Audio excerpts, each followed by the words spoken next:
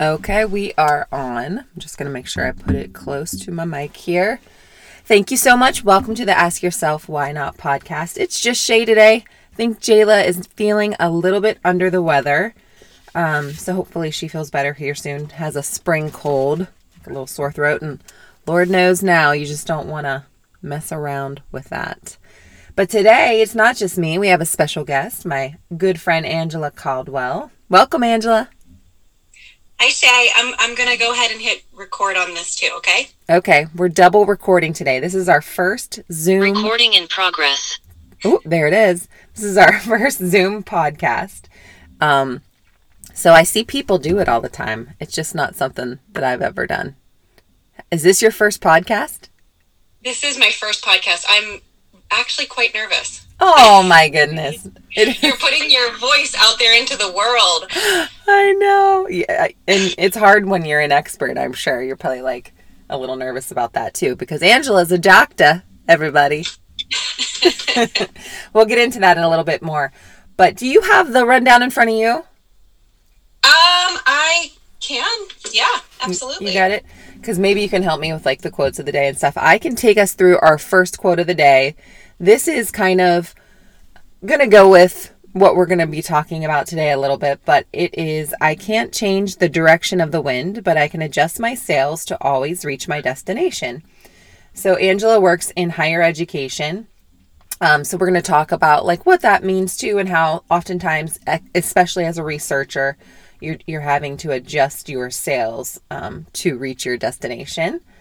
And then the mantra of the day, do you have that in front of you? I do. Yeah. Yes. My awareness opens the door to new possibilities. Yes, I like that one. I like the Deepak Chopra app. I think everybody knows that. But he always gives a good centering thought of the day.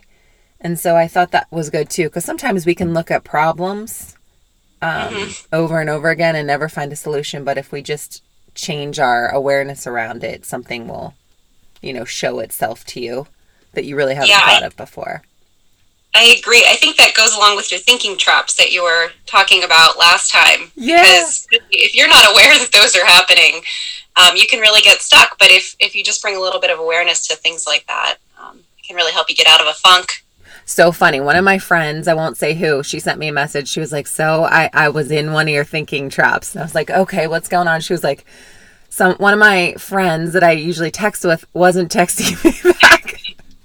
And she said, and I started thinking, what did I do? Oh my gosh, she's mad at me. And I was laughing. I was like, she probably just like lost her phone or something happened. And then like a day later, she goes, she shattered her phone. It wasn't working anymore, but we always feel like we're in a fight, Absolutely.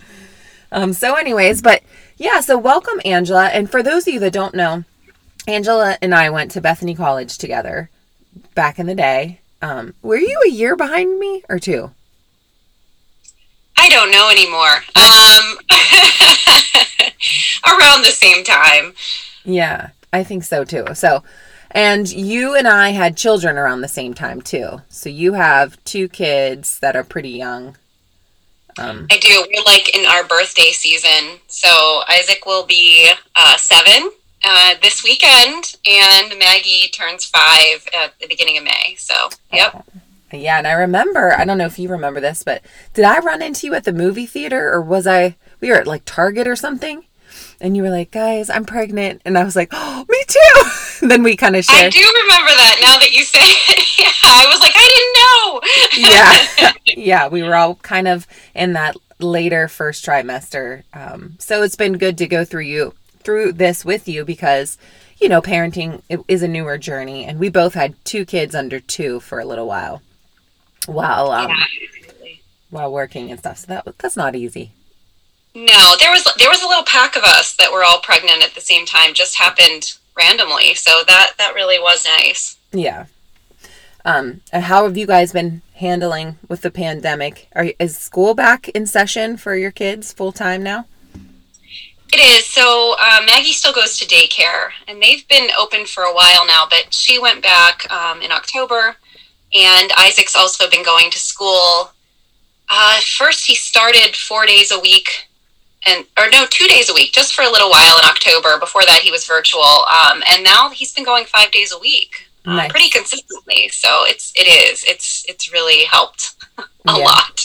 Yeah, no doubt about that. That's how ours are back 5 days now. Davis just has 2 hour delays on Wednesdays to help the teachers, I guess, with their virtual. So much better for the parenting schedule when the children are in school. Absolutely. Get more done that way, for sure. Yeah, but anyway, so let's get a little bit into your background. You can talk to us a little bit about like what your background is, what your area of study is, and where you're kind of at now. So what was your major at Bethany? My major at Bethany was psychology. Okay. And I actually, at 18, when I started at Bethany, I had no idea. I mean, like, not the slightest hint of a clue what I wanted to do. And so I was an undecided major for way too long. But I was really passionate about different types of therapies. Like, I became really interested in like art therapy or nature therapy. And so a fabulous mentor of mine, Gail Thompson, is actually the one that introduced me to occupational therapy. And he said, you know, in occupational therapy, you can use a lot of creative skills to help people achieve their goals. And so I started looking into it. I got a job at a summer camp in Wheeling, actually, at Northwood Health Systems, working with children with developmental disabilities. And I loved it. And so that kind of set my pathway, and got my master's in occupational therapy from Boston University. And then a few years later went back and got my PhD at the University of Pittsburgh in rehabilitation sciences. Okay. So yeah, I like for the average lay person, what is the role of an occupational therapist? I think most people are familiar with a physical therapist or a speech therapist and have heard of an occupational therapist, but maybe aren't quite sure of what they do. Yeah, and I think that that's because in a lot of ways, occupational therapists are like a jack of all trades. So what you think about occupational therapy is probably highly influenced by the experiences that you've had with them. But we say in our program, we always tell the students that we're working with and train them to be able to kind of have the skills to talk about OT, that we really help people do the things that they need to do, that they want to do, or they're expected to do. Okay. So we think of occupations as kind of those everyday tasks that either you're wanting to do or you need to do for one reason or another. And so that can range from helping someone relearn skills after an injury. I think that's what people think of a lot when they think of OTs. Like somebody after they might have a stroke, we might help them learn how to do their activities of daily living, like dressing and brushing their teeth again. Or it may be that we're helping, young children who are just developing achieve the skills and milestones that they need to achieve and in the right order. And so it really varies. Okay. And so with an occupational therapy, there are different areas of expertise. Like I knew someone that I think that was an OT that was just hands, a hand therapist. Yeah, there are a lot of different specialty areas, and it may, like, somebody may say their specialty lies in the setting that they work in. So whether that's like acute care in the hospitals or, home-based care, but people also specialize in things like hand therapy. Hand therapists, certified hand therapists actually have to take a special test. So that's like a very specific specialization area in outpatient, usually OT and PT. But then there are those of us who specialize in certain like age categories. So I really specialize in pediatrics, and I have colleagues that specialize in geriatrics, and so it's all over the board. Okay, so I knew that you were pediatrics because I know you. But you know what? You don't hear about a lot of pediatric specialists in our area because it is such an aging population, at least where I live in the Wheeling area. So most of my friends that are therapists are dealing with an older population.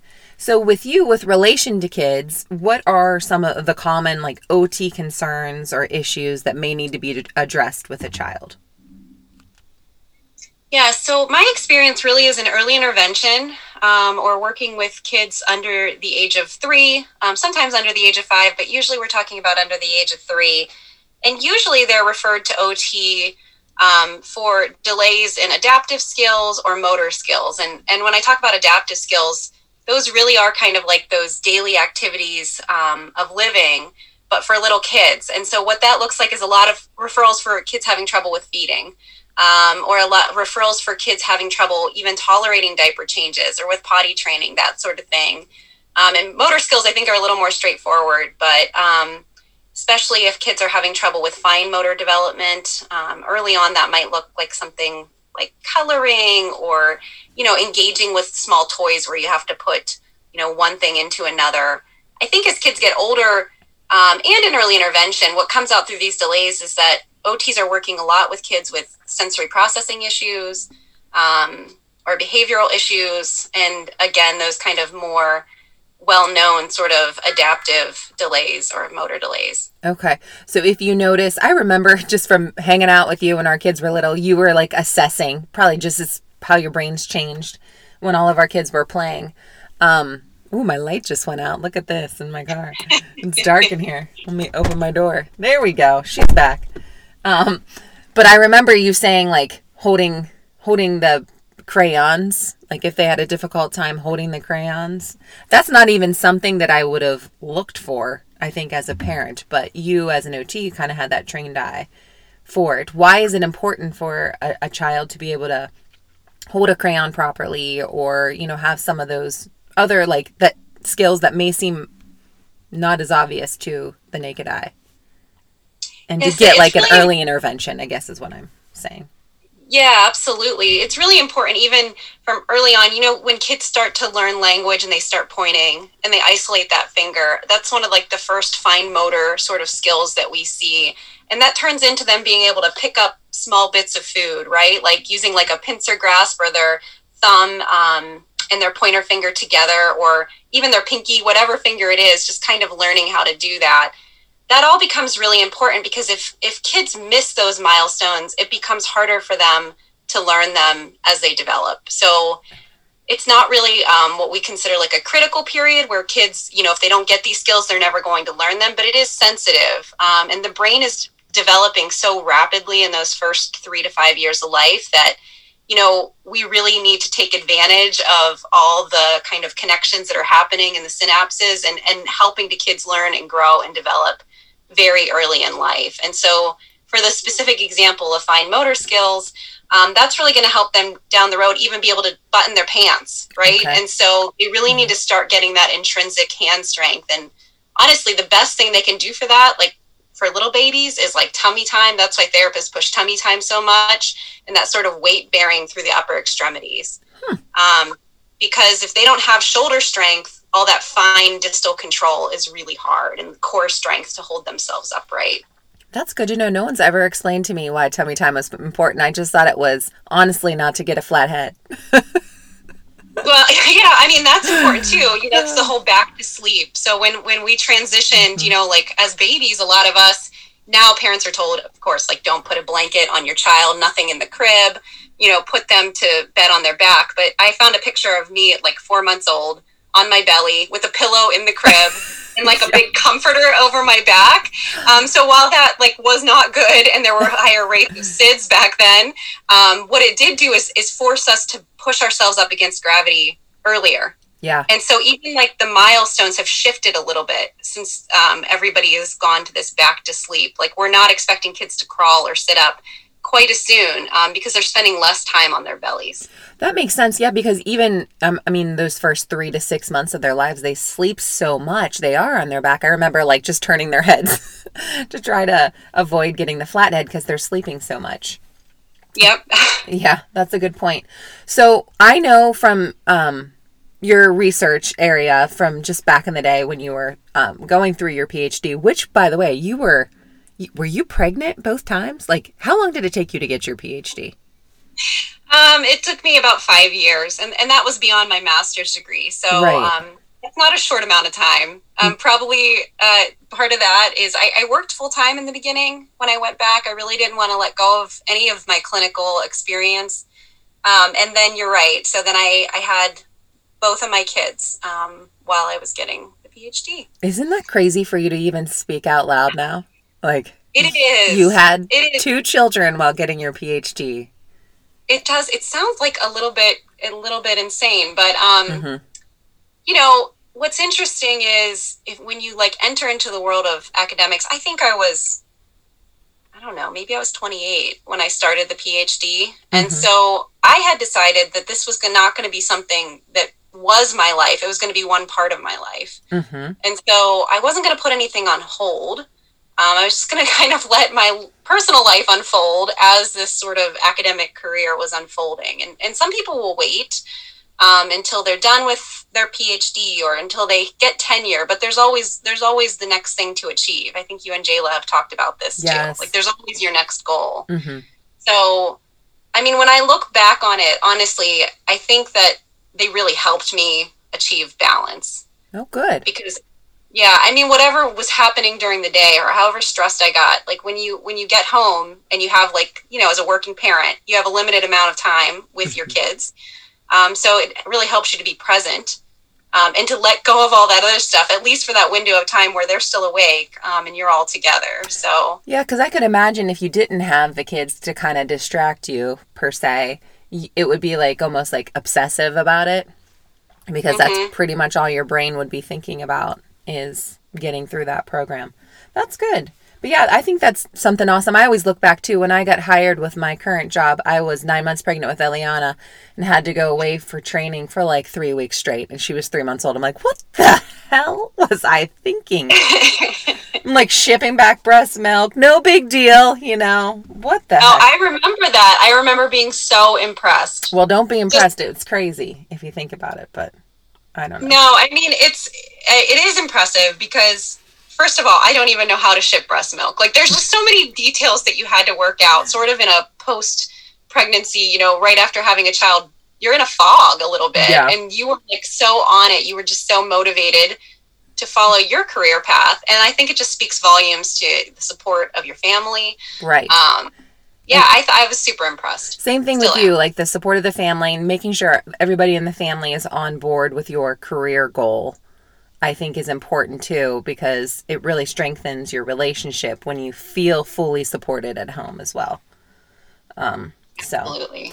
So when you are looking at a child that, maybe a typical child, what would an OT eating issue look like? Because that is part of your area of expertise, right? That is something that you research. Yes, absolutely. So when I was working clinically in early intervention, I would say like most of my caseload had some sort of feeding issue, and they really range on a spectrum. So this might just be your typical picky eater. We know that like at around the age of 2, about 50% of parents will report that their child is a picky eater. And sometimes this is just a normal part of development. Around that age, kids are learning how to be autonomous and how to do things for themselves. And so one of the first things they get to control is what they eat and how much they eat, and so they start to figure out these preferences and gain their own sort of ideas about things. But this could also go all the way to kids who are having difficulty feeding and swallowing because of, maybe tone issues that they fatigue easier when they're taking the bottle, potentially like anomalies in their anatomy that are leading for them to like have swallowing difficulties and actually aspirate. So they might have to be on thickened liquid, which also is harder and more work to get down when you're, like an infant. So yeah, they really range the spectrum and everything in between. We also see kids who are just more extreme picky eaters, which is kind of where I focus some of my early research, like these kids that they're more than just your typical picky eater, and that they really refuse all foods of a certain texture or a certain color or a certain taste. Like there's some sensory aspect to the food that they just cannot tolerate. And so, yeah, there's a lot of things that might be going on. For some kids, it could even just be the hand to mouth of feeding. That coordination piece might be something. Utensils, how to use utensils efficiently could be something that an OT works on. My son could use some utensil work still.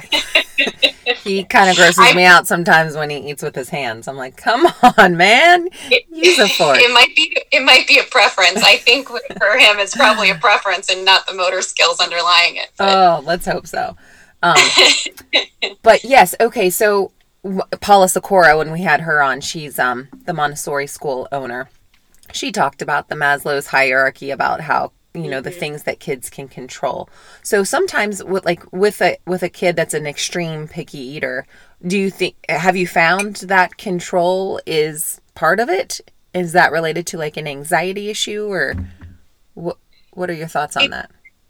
It could be. And what's tricky is it's like, is a chicken and an egg sort of thing. Like, is it the like extreme sensory aversion and the terrible experience of like that texture in their mouth, or, that smell that they really just can't tolerate, that leads to sort of some anxiety and need to control the environment so that they don't have to experience that? Okay. Or is it that they were already nervous about food, or have had bad experiences with feeding, and have become just anxious about the process of eating. So now they're just going to control it and limit their dietary selection because they've just had bad experiences. I mean, I feel like it probably could go either way. Okay. It just depends on the kid.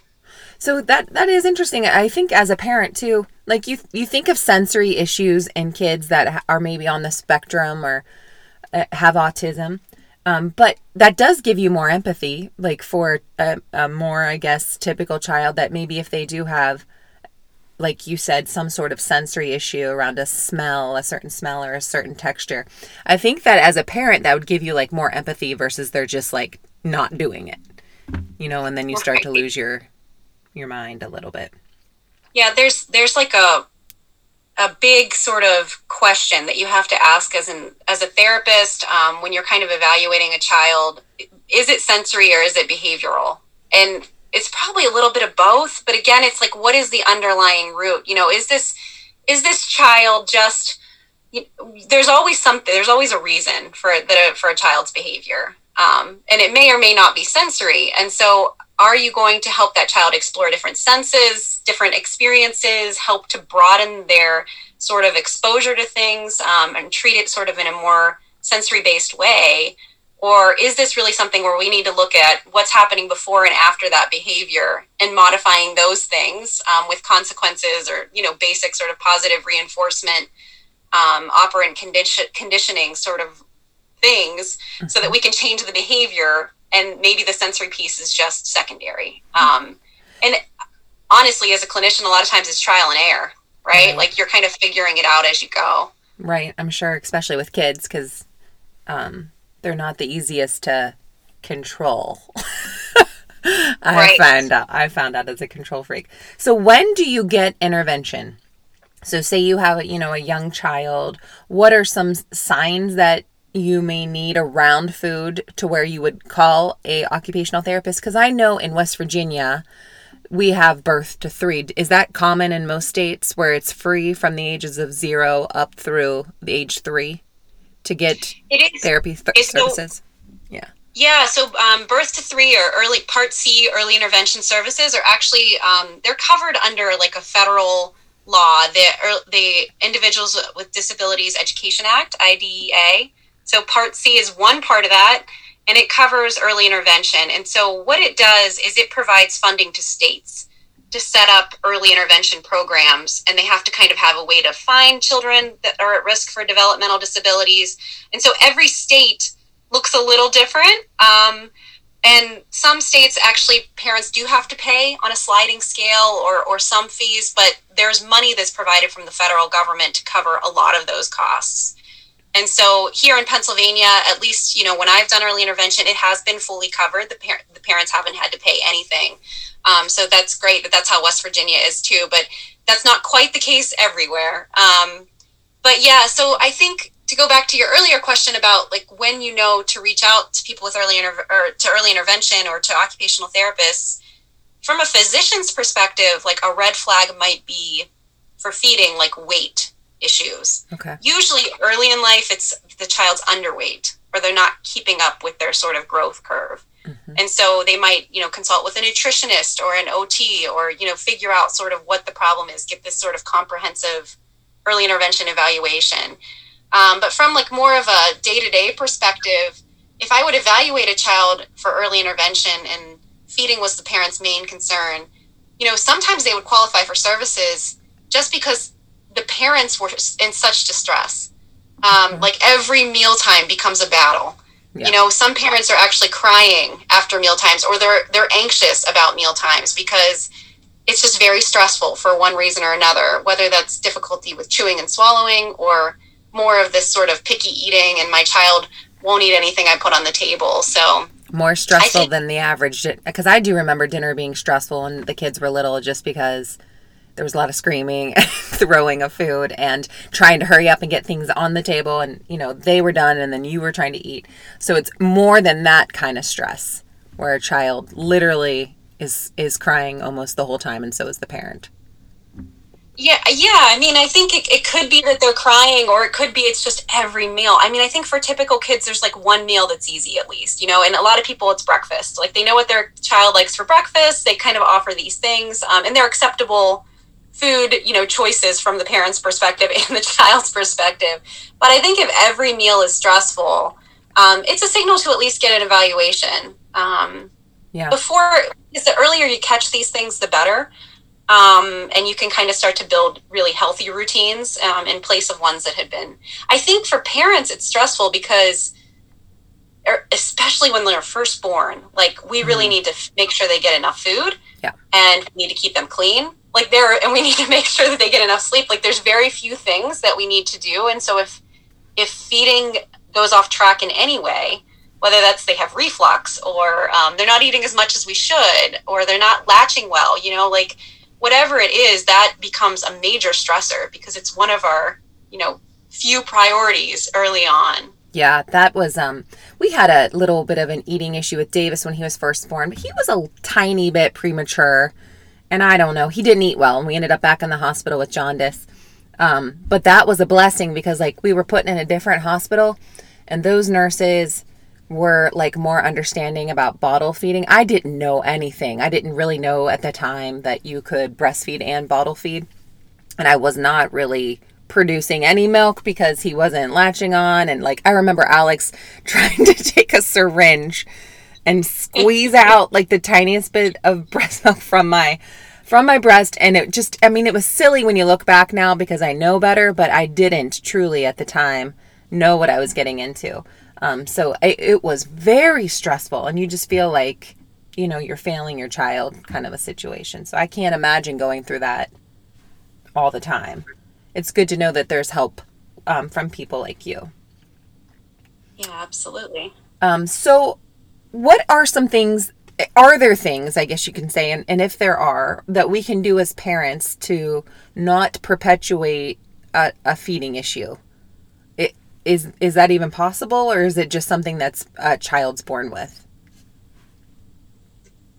I think, I'm a really strong proponent of family meals. Like even from the start, as soon as your child is old enough to kind of even sit next to you in a bouncy chair or a rock and play or something like that while you're eating, they might not be eating. But kids really learn through play, and they learn through watching other people. And so if they're at the table with you from the start, they're already starting to learn, what you do during meal times. And then as soon as they're able to eat some table foods, if you can bring them to the table while you're eating, it's a little bit more work, and kind of start to feed them their baby foods while you're eating. And then as quickly as possible, once the child's around the age of 1 or so and they're eating, small bits of actual table solids, just getting them at the mealtime eating the same foods that you do, I think really goes a long way. The other thing I would say is trying to keep meal times as positive as possible. So if you're stressed during a mealtime, then your child knows that, and kids really feed off of what we're giving off, and so they're going to be stressed too. And we want them to really learn to enjoy the experience of eating. And I listened to the episode with Paula Sikora, and I loved how she was talking about how it's okay, for most kids to like miss a meal or to not eat everything that's there on that plate. Because it's really true. Like for most kids, you can offer them a snack later or something. But during that mealtime, if you're all eating, or even if their child is just playing with the food that you're eating, they're really getting to understand like the sensory components of it, and you can use that time to educate them like on the color, the texture, the taste. And so I think, you know, in terms of picky eaters, repeated exposure is one of the best things you can do. So, you know, just because your child doesn't like green beans the first time they eat them, or peas or something like that, that doesn't mean that you stop offering it, right? You just keep offering it. If they don't eat it, that's fine.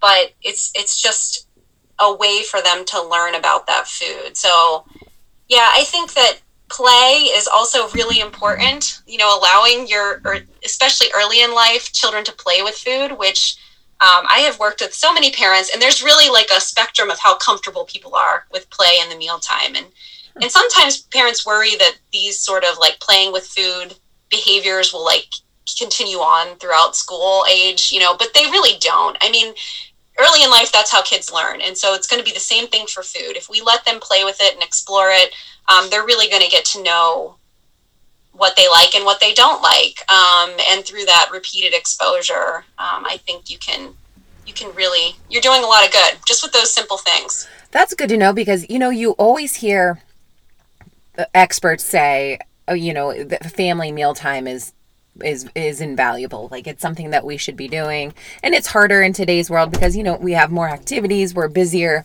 more families have dual working families as well. But I've never really heard the why behind it, other than it's good to have conversations with your family. So this is another why behind it as well that I think, you know, makes you shift your mindset around it a little bit more. And it probably helps you kind of put more emphasis on making meals for your family, or if you're not making them, you know, going out and making sure that everybody's not eating separately from each other, like in front of a TV, this one, or on the back porch, this one. So that's a good insight. I never really thought of it as playing before. Yeah, and so like the TV and distractions during meals are really, especially early in life, not a great idea, because again, you really want kids to learn how to enjoy eating for what it is. And I think you're right. Like, family meals, the purpose of them and the importance shifts over time. And especially as kids get older into school age and adolescence, you really do. You need that time to connect as a family. But I also try to shift people's perspective on what they think of and what they count as a family meal. Okay, that's good to know. So what do you think? Right, because we are all so busy, right? And so I think that if there's one adult present and one child present, you know, and like a modeling there for that child to learn from, that could be considered a family meal. You've got more than one person sharing the same food options, you know, and kind of learning together about food. So that makes it a little easier to achieve. And while it would be great if we could all have, you know, 7, you know, dinners together every week, that's impossible for most people. So it's just thinking about it as the more you can do it, the better. You know, what works for you, and, you know, which days or which, maybe it's on the weekends, you really prioritize sitting down and eating together as a family. And yeah, I know during the pandemic, snacking was a huge issue. Actually, our pediatrician talked to us about it. He asked me how snacking was going, you know, via the pandemic. And I was honest and said, honestly, awful. Like, it is every 2 seconds asking me for a snack. And luckily, you know, and the level of inactivity hasn't been great, you know, has been more so over the pandemic, especially with like a virtual school, than they would get in a typical school.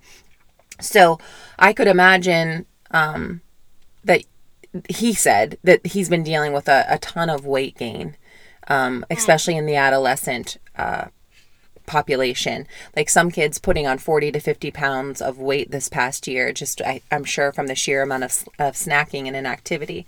So I imagine that like the family meals during the pandemic too, probably took a little bit of a backseat just because things were so stressful in general. So just like you said, redefining that and making it feel like it's more achievable by just having one adult and one child, I feel like makes it, you know, better for parents as well.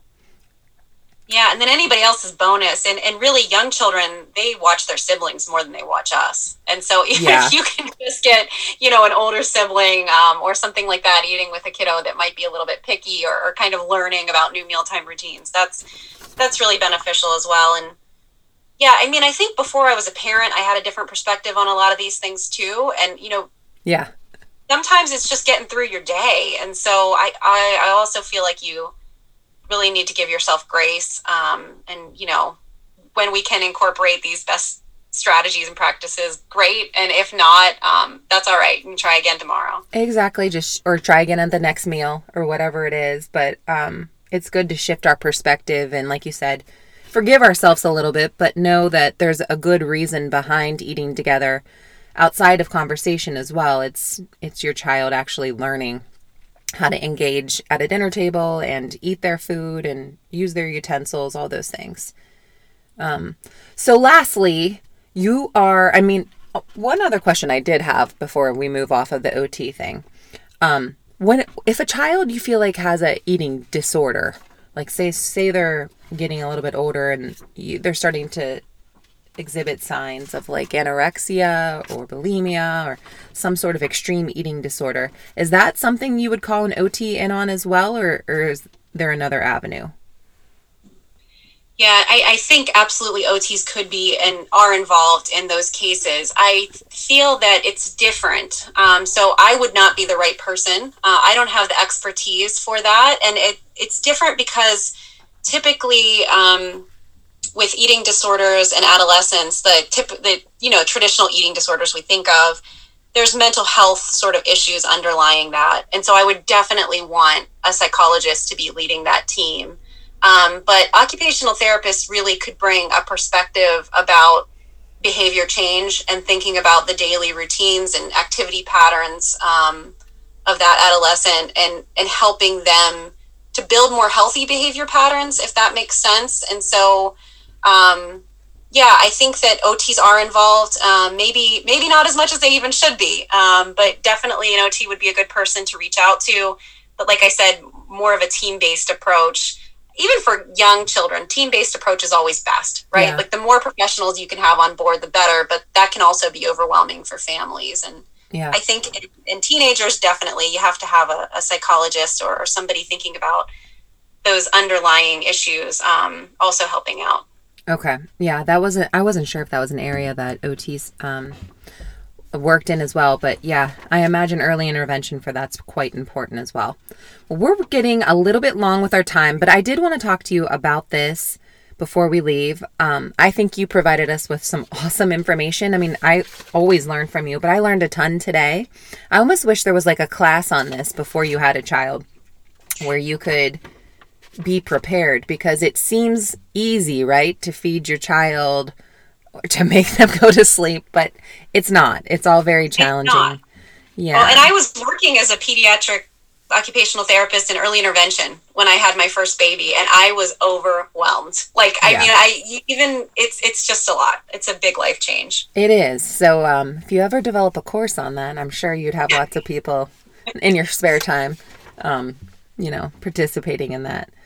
So you and I have talked about this last topic. You are in academia, and you have mentioned to me the level of rejection that you face on a daily basis. Being an academic, especially with regards to your research, that's been something that you've learned to kind of cope with, but it's not easy. I kind of feel the same way in corporate America, not with rejection, but like you get these good jobs, they have a nice salary, they have good benefits for your family, and you like doing your job, and you think that's it as a young professional.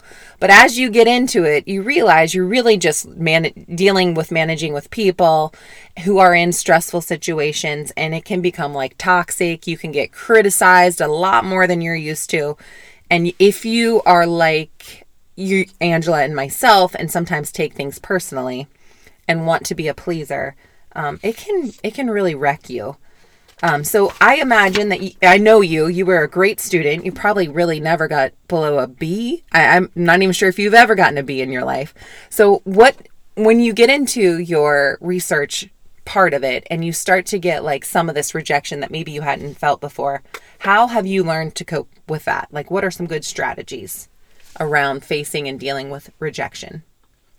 Yeah, I don't think you're ever really prepared to be in a situation where you're going to be, like critiqued all the time, right? And so I have done a lot of growth around this area over the last, I would say, 8 years, since I've kind of been back in the world of academics. Yeah, it's not overnight, right? It's just a learn. That's what I'm learning too. I still work on it. Yeah. And so you and I have talked about this. So I sat down and kind of thought about like, what are the things that are important? And I do think like this sort of idea of a growth mindset is really important. Yeah.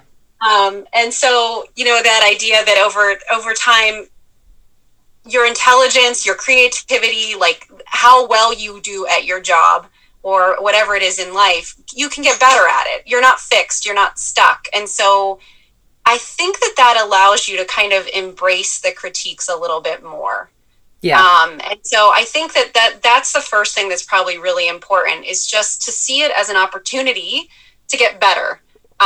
Which at first you guys have talked about imposter syndrome. It's just like, okay, I can't cut it. Like I'm getting all these. I guess I suck. Yes. I guess I'm just not good at this. I'm not meant to be here. Yep.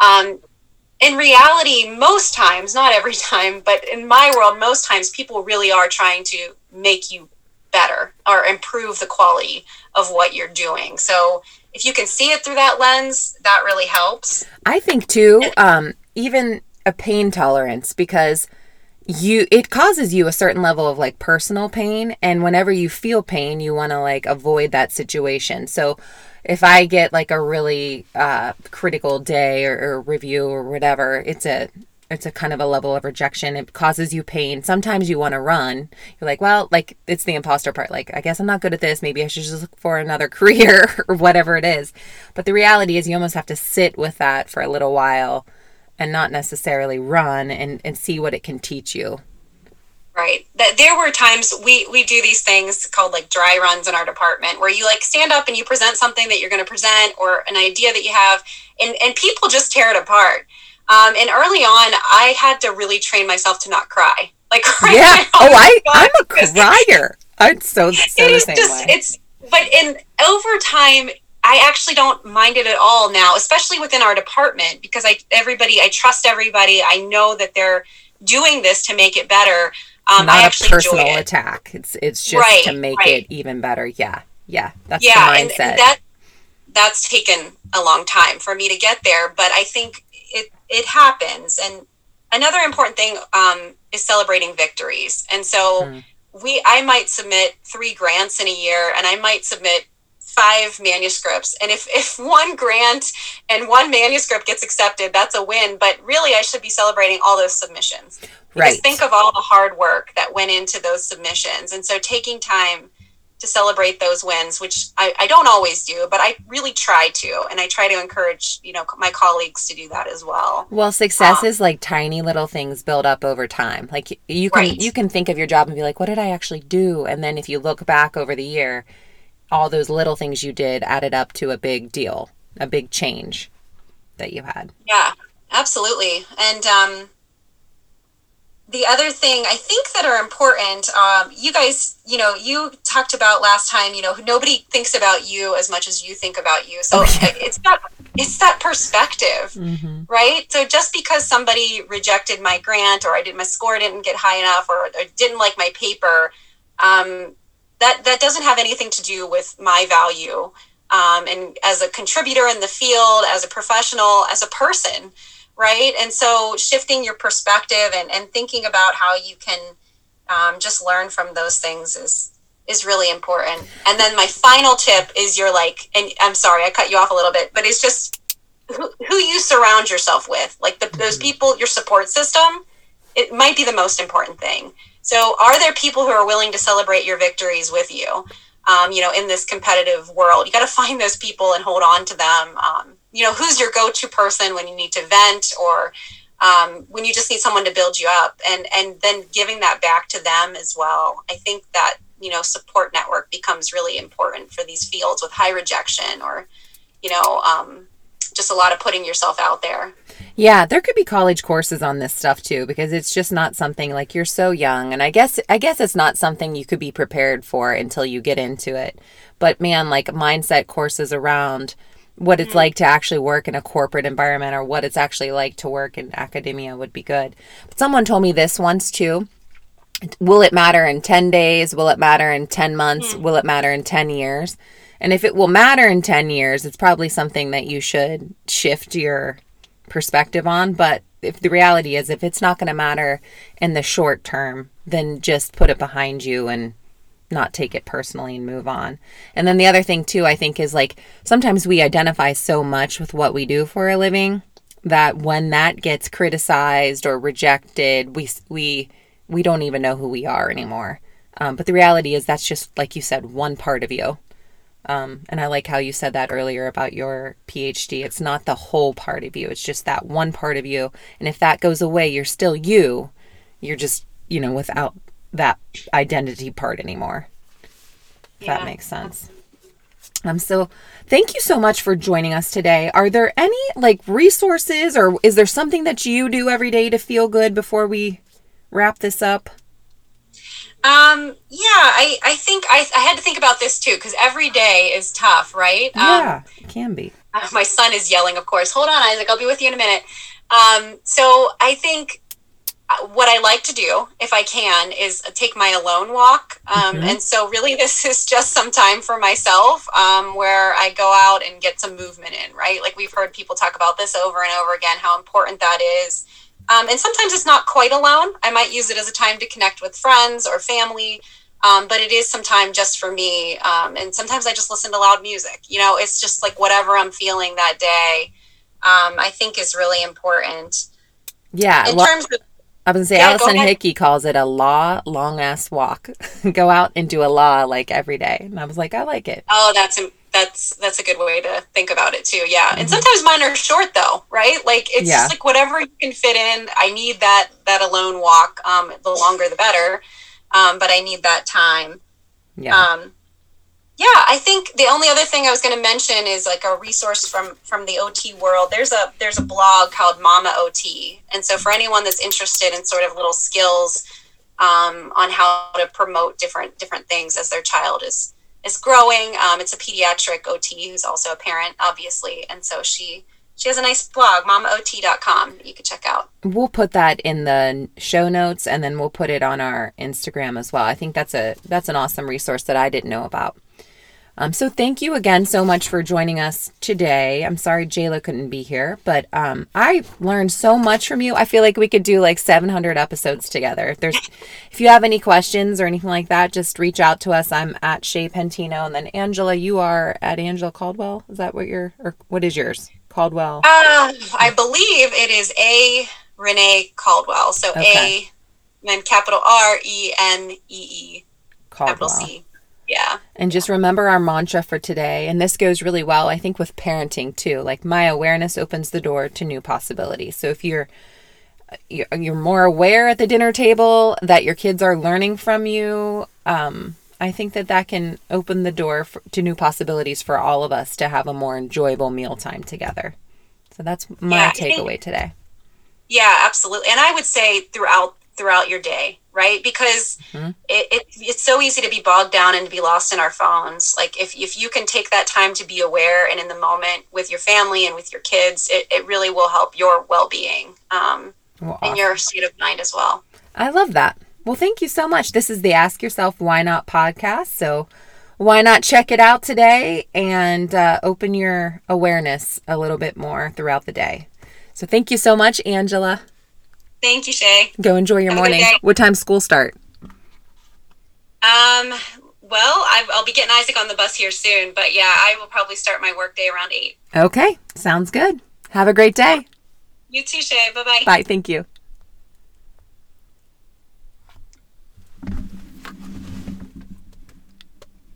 Recording